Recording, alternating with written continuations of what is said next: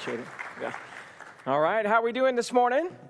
Good, good. It's good to be with you. Thanks for inviting me out. Bart, it's great to see you again, and appreciate getting to know Steve over the years and just hanging out with him. And we were hanging out just earlier this year in Kansas City. We were at a 9 Marks conference there at the seminary and got reacquainted, and it's just a joy to be with you guys this morning. I'm happy I got my wife with me, Lisa, so you'll get to talk to her as well. We'd love to interact with you kind of between sessions and at lunch. It's a great time to be together. How many of you guys are from this church? You're right here at Grace Bible Church, the majority. And then how many of you are from another church? You're kind of from a different place coming in. Okay, good. Well, we're glad you're here. Thanks so much for coming and driving over and being a part of the conference today. It's a one-day conference, so we have a lot of things that we want to cover and look at, but it's just a real honor and a joy to be with you. You know, I enjoyed working in open heart surgery. It was a lot of fun. My job was to open up the leg and take out the greater saphenous vein. That's a conduit,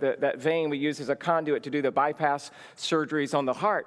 And as I was doing that for about 4 years, as Steve had mentioned, I just started sensing a desire to work on the inner man, not just the outer man. And I heard a quote from Dr. Martin Lloyd-Jones, who said, I got tired. He used to be a medical doctor and then a preacher in London, right? And he said, I got tired of helping people live longer where they sin more.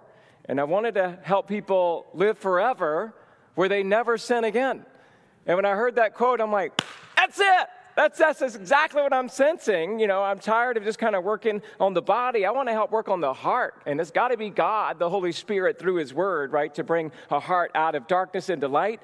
But that switch happened for me in around year 2002, and that's when I went to seminary. But, you know, Lisa and I, we've been married about 19 years. We'll be going on 20 on May the 1st. That's our anniversary date. I picked an easy date so I could never forget it. May the 1st. So that's the date for us. And I thought as we kind of work through our sessions, we got 4 different sessions that we'll be looking at on marriage, and I would just tell you a little bit about our story. That way you can kind of get to know us a little bit, and a few things in our story I'll elaborate on, maybe by way of illustration as we move through our material. But so we're going to look at 1 Peter chapter 3 this morning, verses 1 through 6. We'll start off with that, and then verse 7. But as you turn to 1 Peter 3, 1 through 6, I'll tell you just a little bit about how we met. How's that? I'll tell you a little bit about how Lisa and I met. So I'm from Georgia originally, moved out to go to seminary and to Los Angeles. I'm there at Grace Church, and there was, like 1,000 kids almost in our college ministry.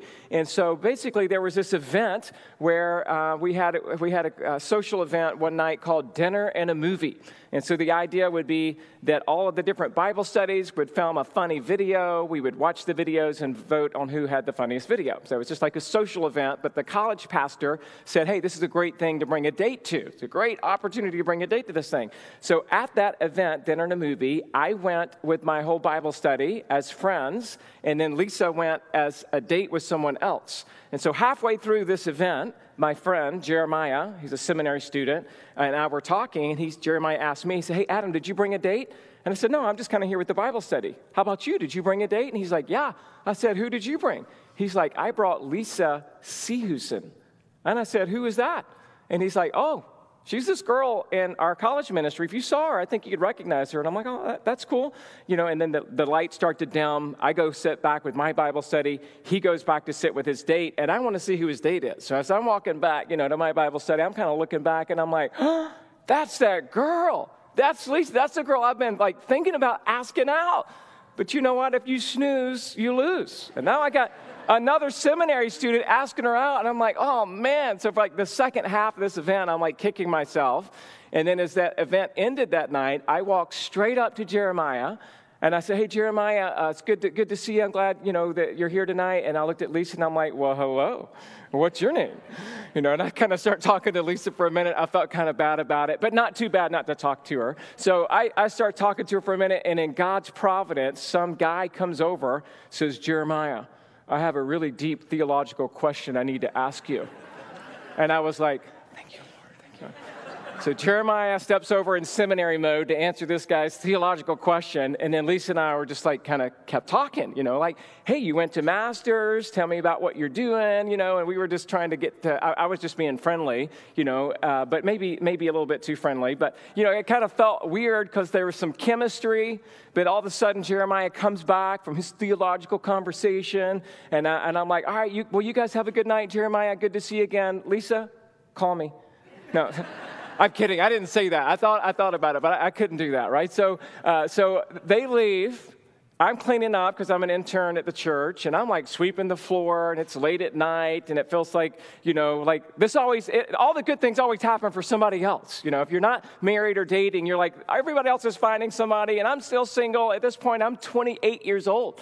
And so I'm like sweeping the floor, and I'm just like, man, I wish it would happen to me sometime, but it just wasn't happening. So I'm just like, I got to give this up to the Lord. And so the next day, I'm looking for Lisa at church. We're at Grace Communities, kind of a big church, as you know. So I didn't see her anywhere, but I saw this girl named Karen, who I knew Lisa pretty well. They were in the same Bible study. So I go up to Karen and say, hey, Karen, tell me a little bit about Lisa. And she's like, well, what do you want to know? And I said, well, first of all, she was there last night with Jeremiah. And Karen looked at me and said, oh, she don't like Jeremiah. I said, well, how do you know that? And she's like, Adam, I'm a girl. Trust me, I know.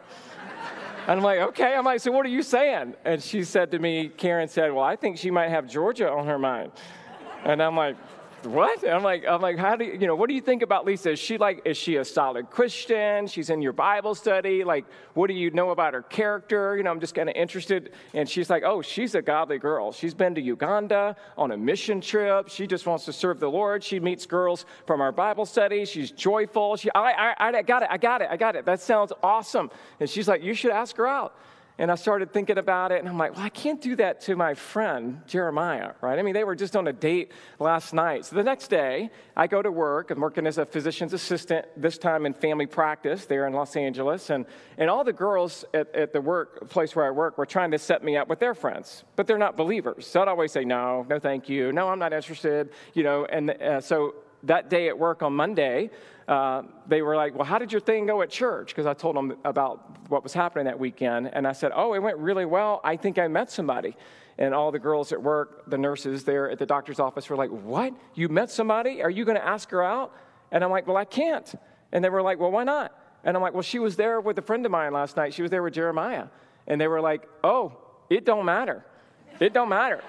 If you like this girl, you got to ask her out. And I'm like thinking about it. I'm like, I can't do that. So on the way home from work, I'm thinking, should I ask her out? Should I not? So I called her Bible study shepherd, the Bible study leader.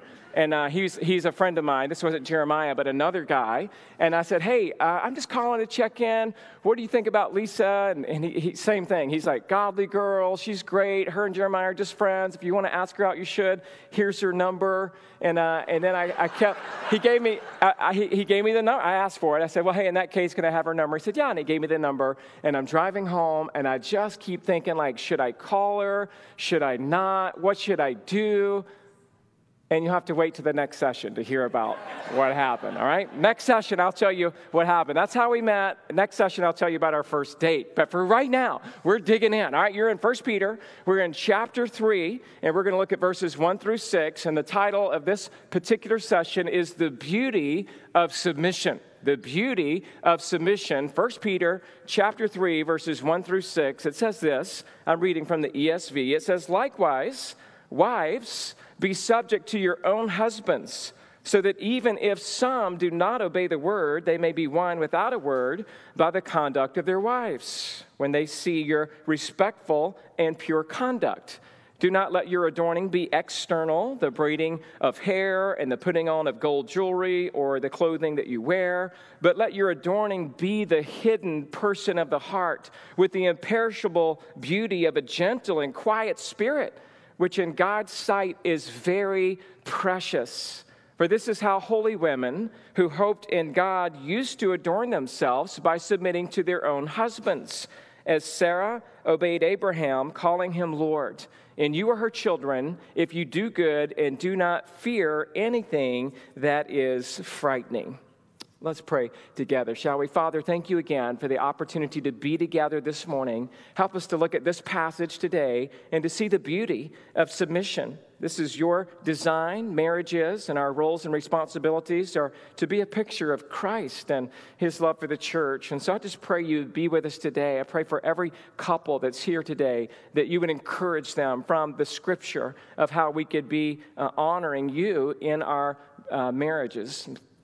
God, we pray that you would be exalted in our hearts, that we would worship you with all that we are. And it's in Jesus' name we pray. Amen. Well, one of the books that was just given out this morning was Dave Harvey's book, When Sinners Say I Do. That's one of my favorite books on marriage. And in that book, he tells a story about a backwoods family who made their way to the big city for the first time. And walking the streets, they were mesmerized by the skyscrapers, and the family followed this crowd through some strange, slowly spinning glass doors into this huge indoor area. And there, the mother and the daughter stopped to marvel at the two gliding silver staircases that crisscross each other and were going up and down automatically. The father and the son move a little further into the building, and in a few moments, they're standing in front of a large wall filled with several pairs of shiny metal doors. And they were lighted up with buttons on either side of the doors. And so they gaze at some of the blinking numbers above the doors. And in that moment, a bedraggled old woman with a red shopping bag who looked exhausted and stooped over approaches the set of doors nearest them. And as if by magic, the doors slide apart, revealing a small, empty, wood-paneled room. The woman steps in, and the doors slide closed behind her, and the father and son stand there transfixed. What's happening in there? Why would she want to go into such a tiny room? And after a minute or so, the doors magically open again, and out steps a beautiful, energetic woman who brushes past them with a red shopping bag in hand. And without taking his eyes off the elevator, the father leans down and he whispers to his boy, he said, "Son, go get your mother." Now, don't misunderstand the illustration, all right? It's funny, but it helps communicate an important point. I like this story because it speaks to the common tendency that we all have as we just want to quickly fix our marriage. And we think we can fix our marriages by supposedly fixing our spouse. There is a time in marriage where you will need to learn to help each other and confront each other. But right now, we're just kind of focusing on God calling us to be a husband and a wife that would honor him. And being a husband and a wife, as you know, is a great blessing, but it can also at times be a challenge. And to fix our marriages or to help grow in our marriages, God's given us his word, right? And his word takes its effect on our hearts over time. And what I'm trying to say with that illustration is there's not like a room you can step into and then come out being the perfect husband or the perfect wife. And it's not like God just does that, like this. I mean, he can save us in the twinkling of an eye, right? In a second, he can save us. But sanctification is a process. It's an ongoing process, and we are all a work in process. And for our marriages to have an extreme makeover, it takes hard work. And it can only be done as you discover how the gospel transforms your heart, and then it's the gospel that transforms our relationships so that our marriages actually look like Christ and the church. Now, let me just say this. We're in 1 Peter as we're tackling this first subject today of the beauty of submission. And this book of 1 Peter, and this passage in particular, is about the role of a godly wife. But it's also about hope in the Lord Jesus Christ. In this text, 1 Peter 3, 1 through 6, is addressing two things that wives have a tendency to put their hope in. So let me just share that broadly, and then we'll get into the PowerPoint, and I'll give you some specifics. But just big picture, two things that wives tend to put their hope in, according to this passage. Wives, and all women, I would say for that matter, have a tendency to put their hope in their beauty. There's just a tendency, and it's natural, for a woman to want to look good and want to be seen as being beautiful. And there's absolutely nothing wrong with that. I'm thankful that women want to look good, that my wife wants to be beautiful, because that means that she's going to, have some degree of focus on that. But the problem is sometimes women put too much hope in that and too much focus on that. And so that can be a problem. That's what this text is addressing. The second thing this text addresses is that women, if they don't put their hope in their beauty, then they tend to put their hope in their words and their ability to persuade men, their husbands in particular. And they think that if their beauty doesn't influence their husband to get what they want out of their relationship, then maybe their words will be what is used by them in order to influence their husbands and get what they want out of the relationship. And we have to be very careful and very on guard, because these two things, beauty and our words, are exactly what's being addressed in this passage, where Peter's saying, don't put your hope in your external beauty, and be careful how you use your words, because Peter points us somewhere else. He points us in a different direction entirely. And so what I want to do is share with you where I think his focus is in the passage, and I'm going to give you 3 areas of where wives should put their hope. If they shouldn't put their hope in their beauty or in their words, then where should they put their hope? 3 areas where a wife should put her hope. Number 1, hope is not found in your words, but it's found in your conduct. According to this passage, our hope ultimately is not, it's going to be in Christ, but for the sake of marriage, it's not placed in the words that you use, but in the conduct of your life. And we're looking at that out of verses 1 and 2, where again it says, likewise, wives must be subject to your own husband, so that even if some do not obey the word, they may be won without a word by the conduct of their wives, when they see your respectful and pure conduct. And so again, 1 Peter, we're being challenged with the truth that if we want to broadcast the glory of God with our lives, we must do so by living out a testimony that points others to Jesus. And in the context of marriage, it looks like a wife putting her hope in God and in his design for what marriage ought to look like. And in this passage, that's by submitting to your husband. That's what the text is talking about. Likewise, wives, be subject to your own husband. Now, it's not like God here is just somehow picking on wives, and he's like, hey, I'm gonna use the word submission and stamp it on what a wife should be, and that settles it. Notice he's building something, because he says likewise. So that connects us with part of the theme of 1 Peter, because 1 Peter is all about submitting.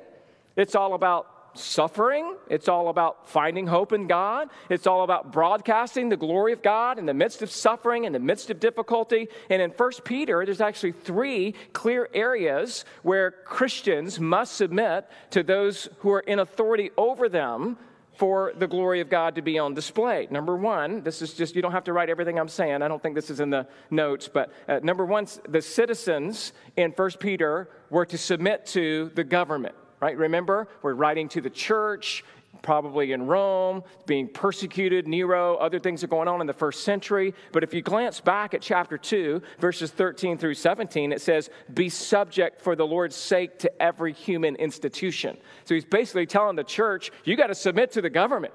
And it's not like the government was really Christian or even Republican.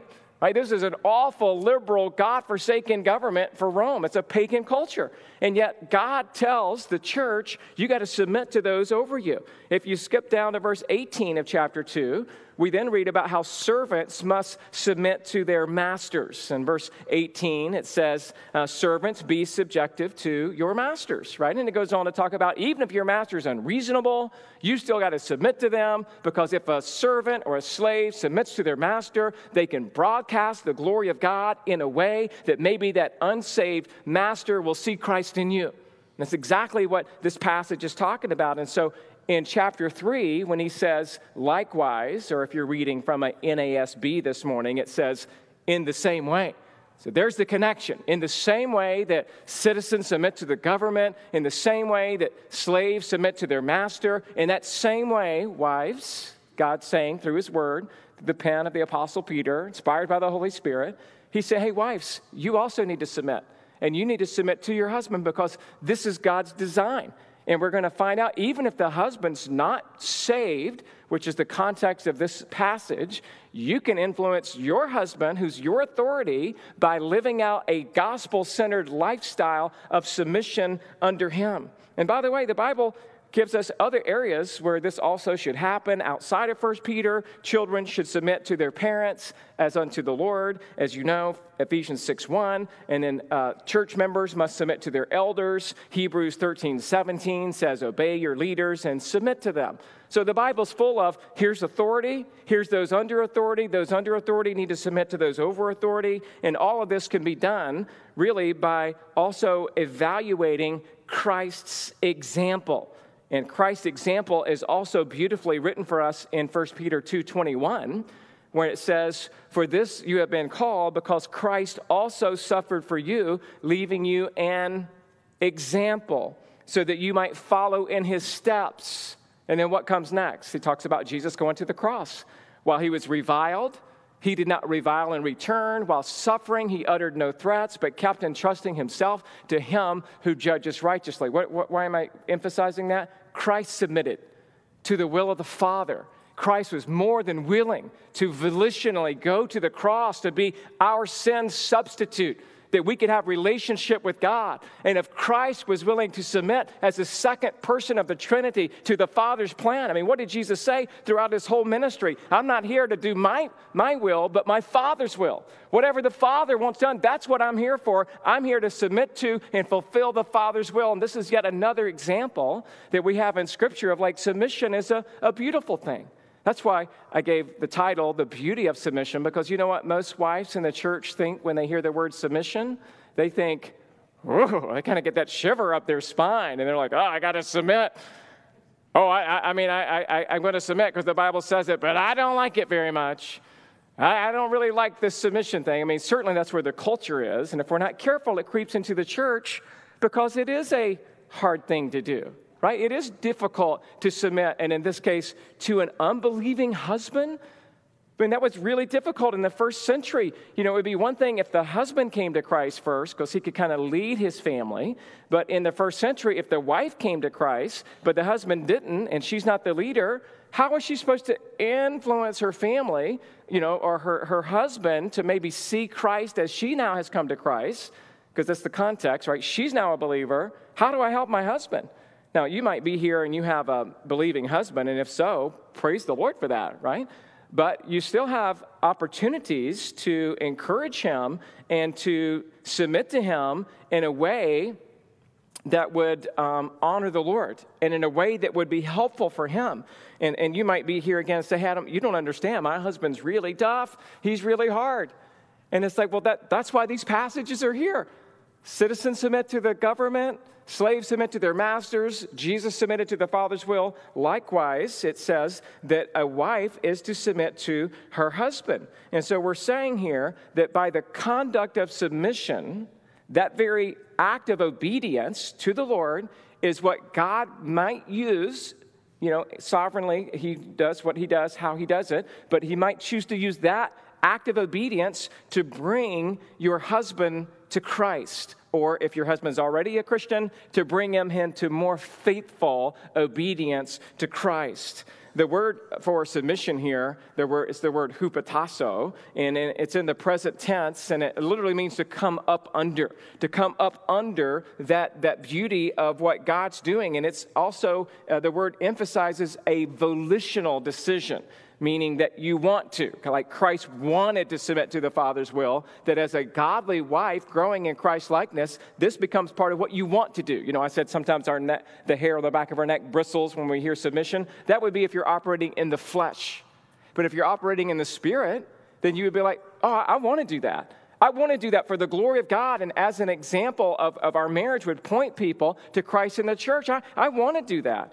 And yet we know it can be difficult, right? I mean, that's part of the curse. Part of what the curse is not only pain in childbirth, but if you remember from Genesis chapter 3, verse 16, to the woman he said, I will surely multiply your pain in childbearing. Sorry about that, ladies. I know that could be tough. I mean, for Lisa, I remember our first baby, she was like, hey, I don't want to get an epidural. I want to just have it all naturally. And I'm like, well, why do you want to do that? And she said, just because I want to. And I'm like, okay, baby, let's do it. It was a horrible experience. I'm kidding. I mean, it was exciting, but it was like, oh my goodness, there was a lot of challenging. That was an interesting night. So the next baby that came along, she's like, okay, I did my one childbirth. I think this time I'll have an epidural. And I said, thank God.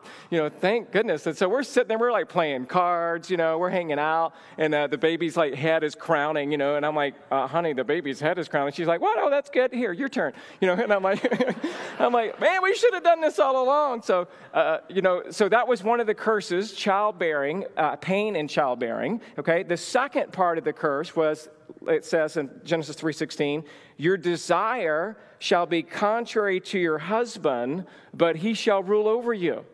It's just simply saying, hey, ladies, you're going to want to be in charge.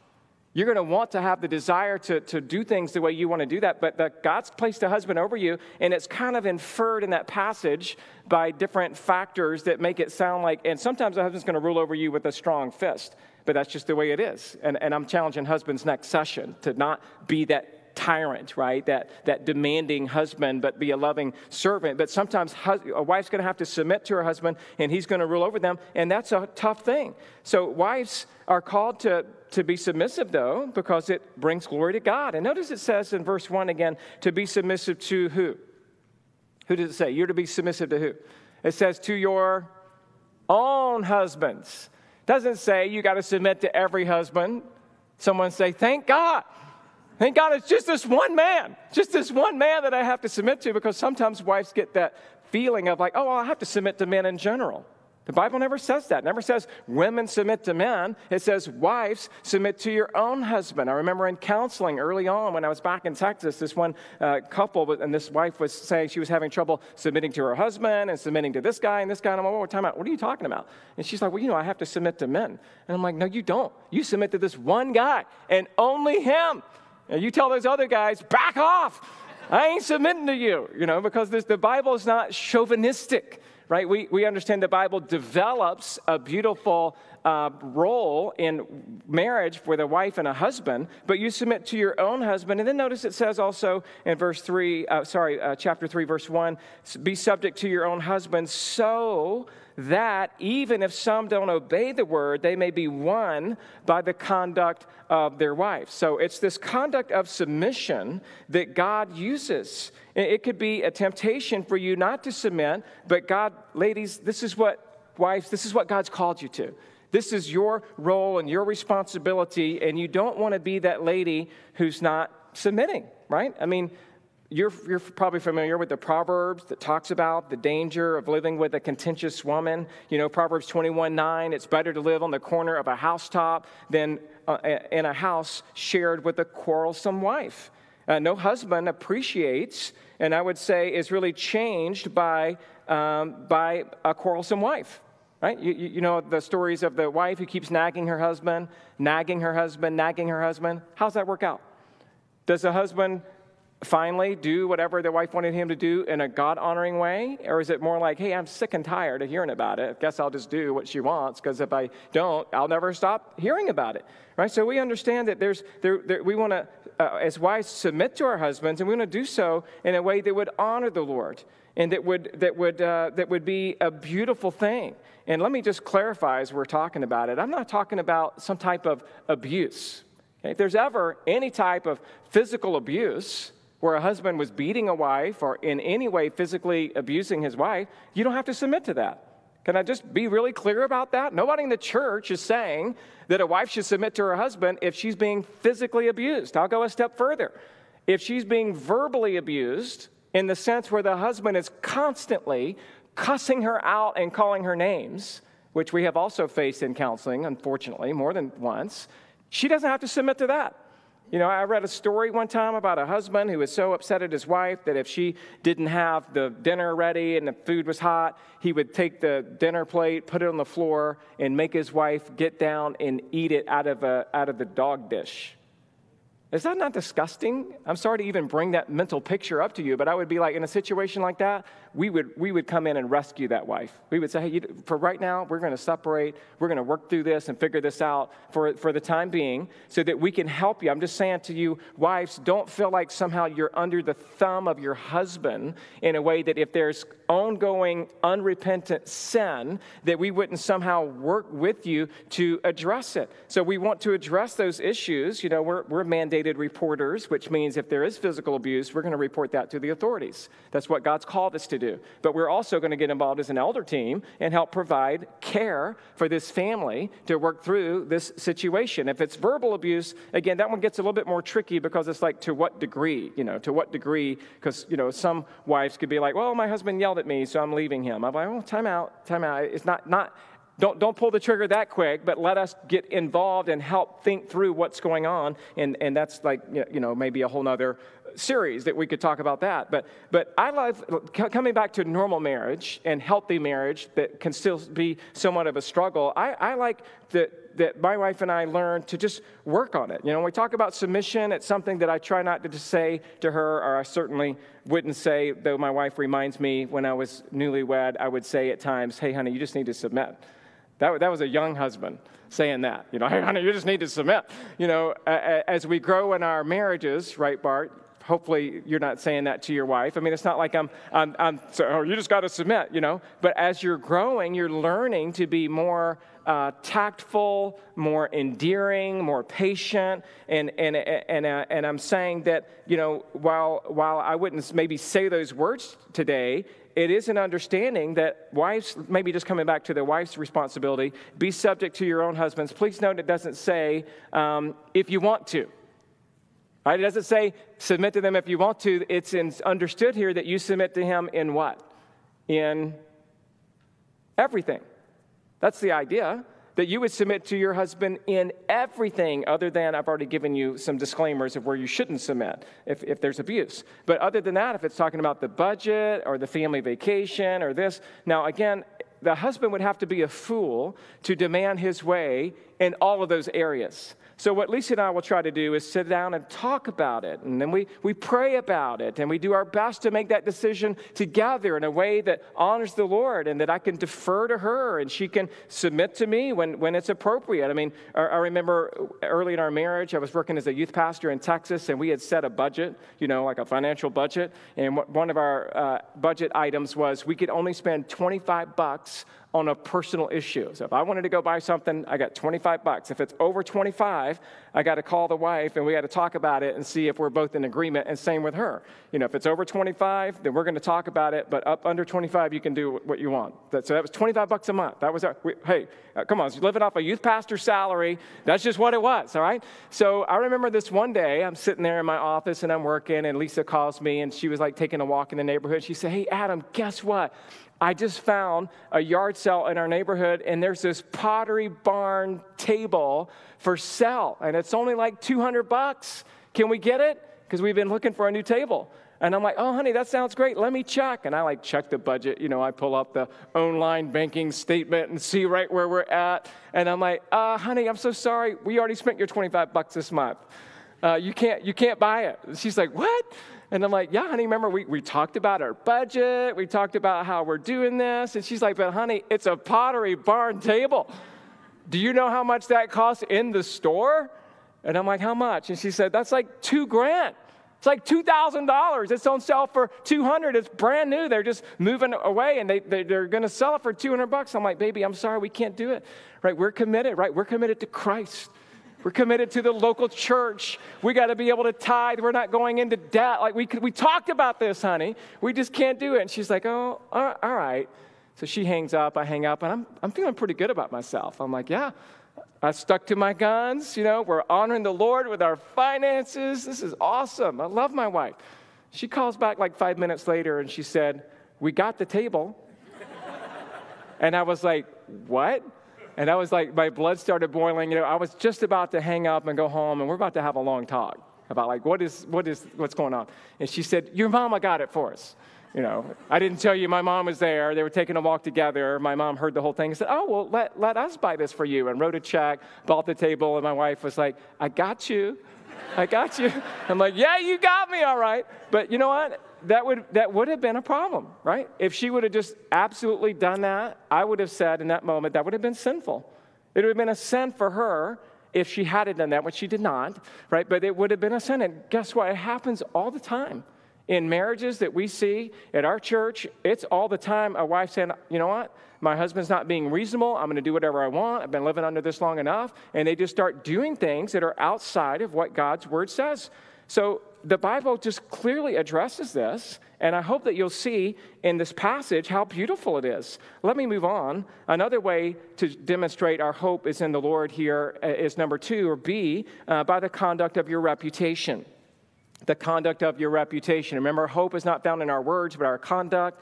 We want our conduct to be submissive, and we want our conduct to have a healthy reputation, in a sense. And it says here, when they see your respectful and pure conduct. So a wife is to be respectful. That the word here is the word fear or reverence. It's the idea, first and foremost, for God to be in fear and respect and awe of God. But a wife also is to be respectful and to be pure in her conduct. Ladies, God has called you to respect your husband, to have a certain appreciation for the authority that God's given him over you, and that you would respect him, at least respect the position that he's in. And you can respect your husband in lots of practical ways. You can respect your husband by not interrupting him when he's trying to tell a story. You can respect him by letting him lead, even if you don't agree in a certain area. You can respect your husband by letting him drive the way he wants to drive. Come on. You know that's a big deal sometimes, right? Unless he's breaking the law, okay? If he's truly breaking the law, you call him out, ladies. You call him out. But other than that, you have to respect the fact that husbands and wives are different, and they do things a little bit differently. You can respect your husband by remaining within the budget that you both have set. You can respect your husband by never talking bad about him in front of the kids or in front of others. And wives should be pursuing a respectful type conduct. And also, the end of verse 2, to be pure. Pure means to be chaste or to be holy or to be innocent. This is a behavior that is holy to God, and as an example of a transformed life in front of her, in this context, in front of her unbelieving husband.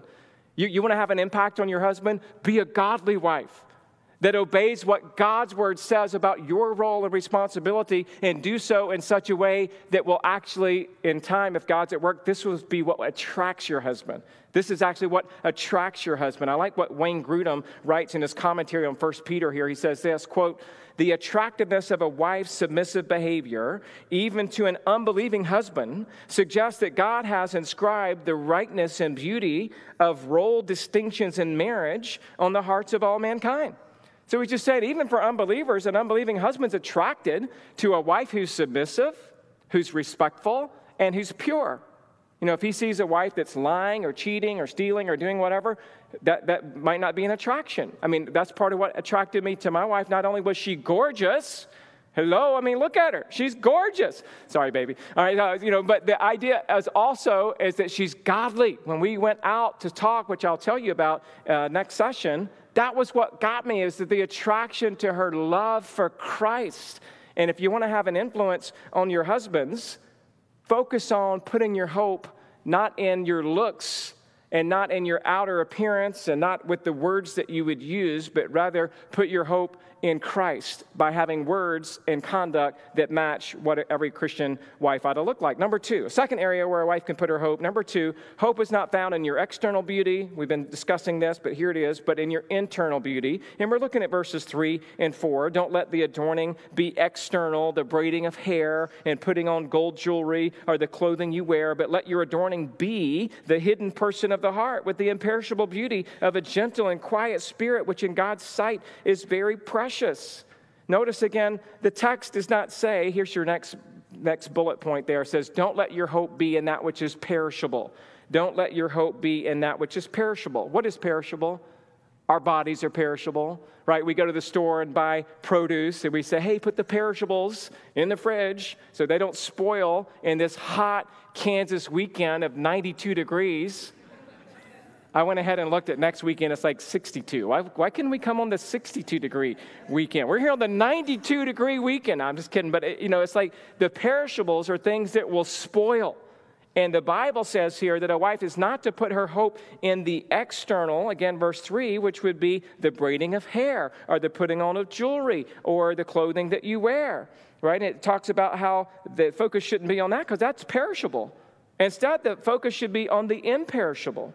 Now, please don't misunderstand here. I mean, in the Greek-Roman culture, as in today's culture, many women did spend way too much focus on their outward appearance, and they would, do at times outlandish colors, braiding their hair elaborately, putting jewels in their hair, wearing elegant clothing that was so expensive as a status of a case of like, we're the rich people, you're not. And so that was getting out of control. And I think Peter is just reminding us, it's important for your focus to be on the right thing, but he never forbids a woman wanting to look nice, right? I mean, we would say the text does not forbid things, such as hair coloring or body massages or pedicures and manicures. Those are good things. I mean, sometimes I kind of wish that was in there. It would save me a lot of money. If that was in there. But no, I'm just kidding. But, the idea is the text doesn't forbid working out or straightening your teeth or having white teeth or even having some types at times of cosmetic surgery. It depends on each situation, what's going on in the heart. But the text doesn't prevent those things. It just is saying don't have a preoccupation with your external beauty above and against your internal beauty. I would say, ladies, you should look your best, right? Take a bath.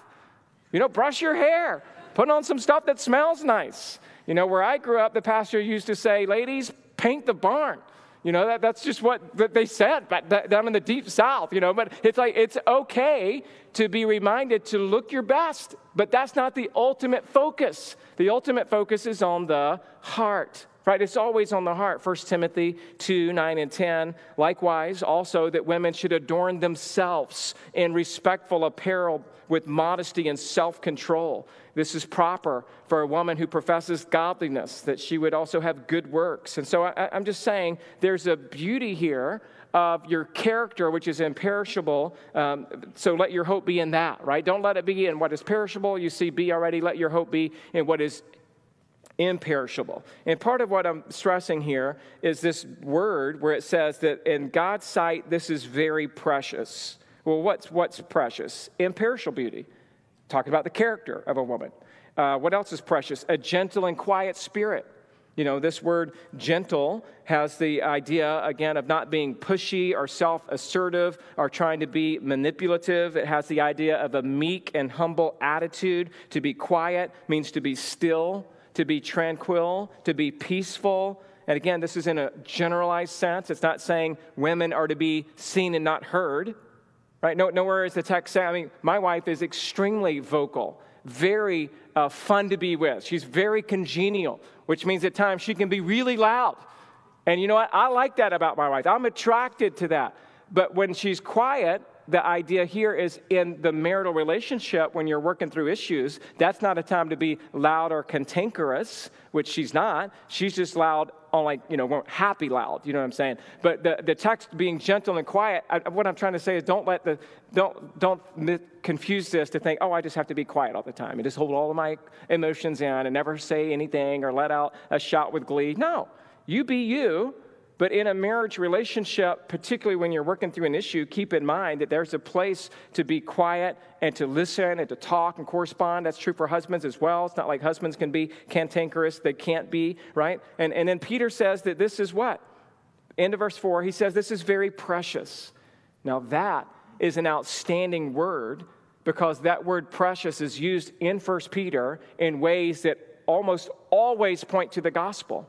The word precious is used to describe your faith. In 1 Peter 1:7, it talks about the tested genuineness of your faith, which is more precious than gold. That word precious is used to talk about the blood of Christ in 1 Peter 1:19. But with the precious blood of Christ, like that of a lamb without blemish or spot, the word precious is used to describe your Christian testimony in 1 Peter 2, verse 4, where it says, as you come to him, a living stone rejected by men, but in the sight of God is chosen and precious. That word precious is used to talk about Christ as the cornerstone of our faith, which is precious in 1 Peter 2:6. It says, behold, behold, I am laying in Zion a stone, a cornerstone, referring to Jesus, which is chosen and precious. So being precious here in the book of 1 Peter is almost always talking about the gospel, or it's talking about your faith, or it's talking about the blood of Christ. And what Peter is saying is connecting by choosing to use that word. And he's saying, wives, you never look more like Jesus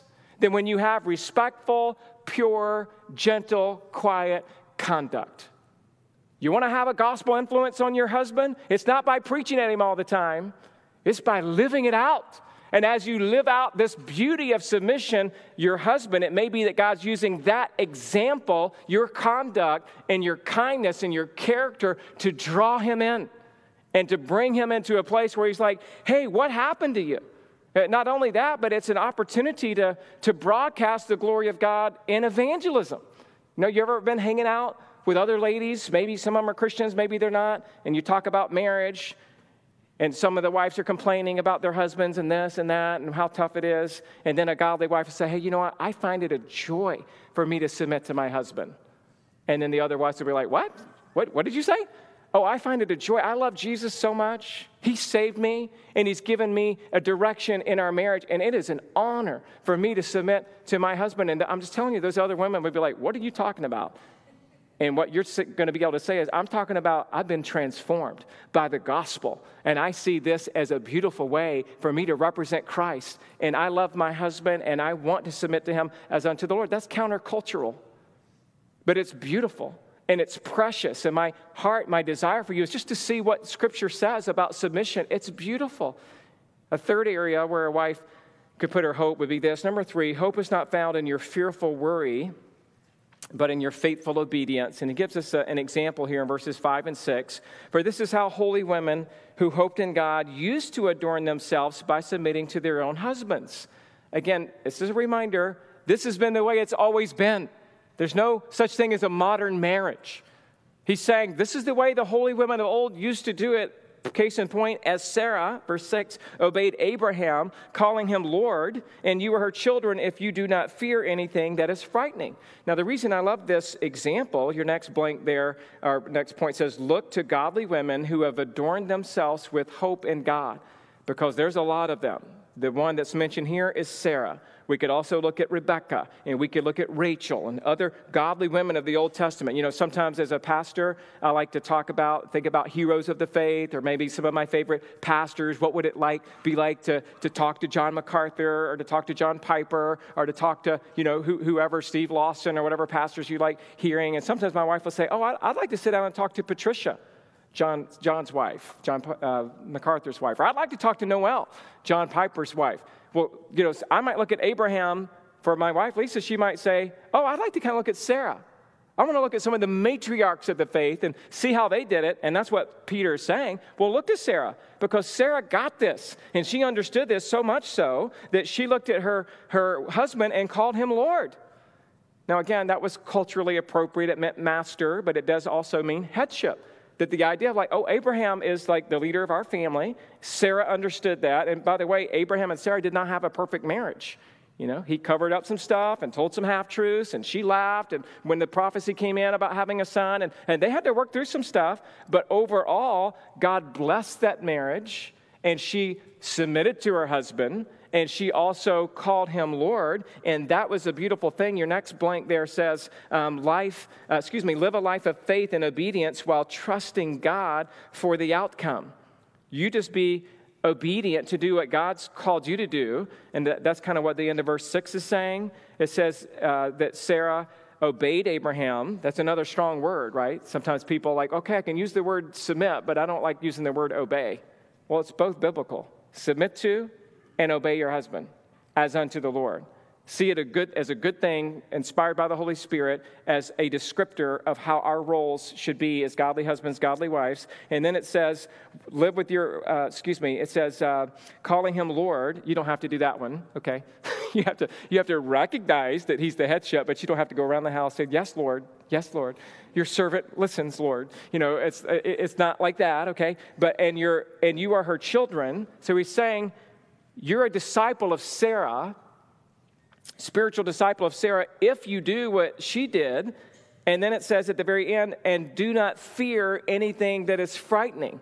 Listen, a woman would be tempted to think that if I submit to and obey my husband in everything, I'm going to become a doormat.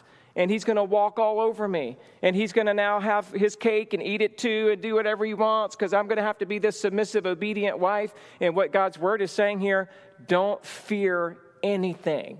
Just be faithful in everything. Do you get me?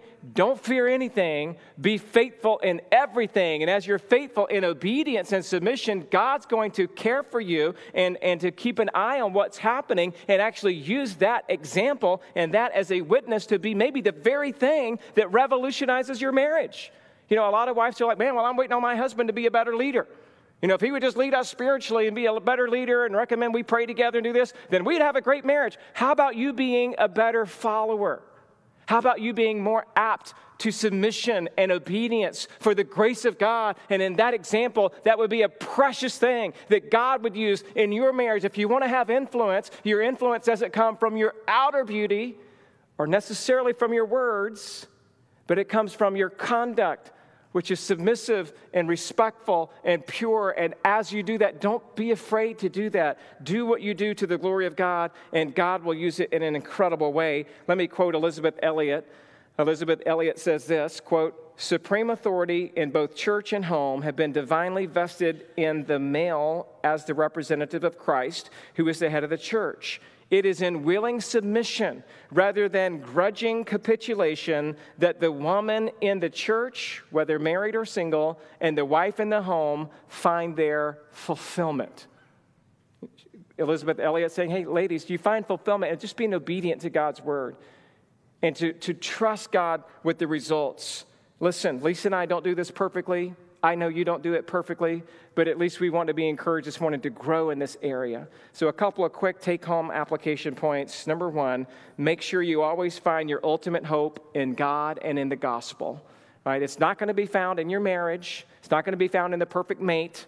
It's not going to be found in that being your entire focus. Your entire focus is ultimately on God and the gospel. May your hope and your delight and your joy be found in that. And as you do that, number two, make sure that you are focusing more on your internal beauty than the external beauty.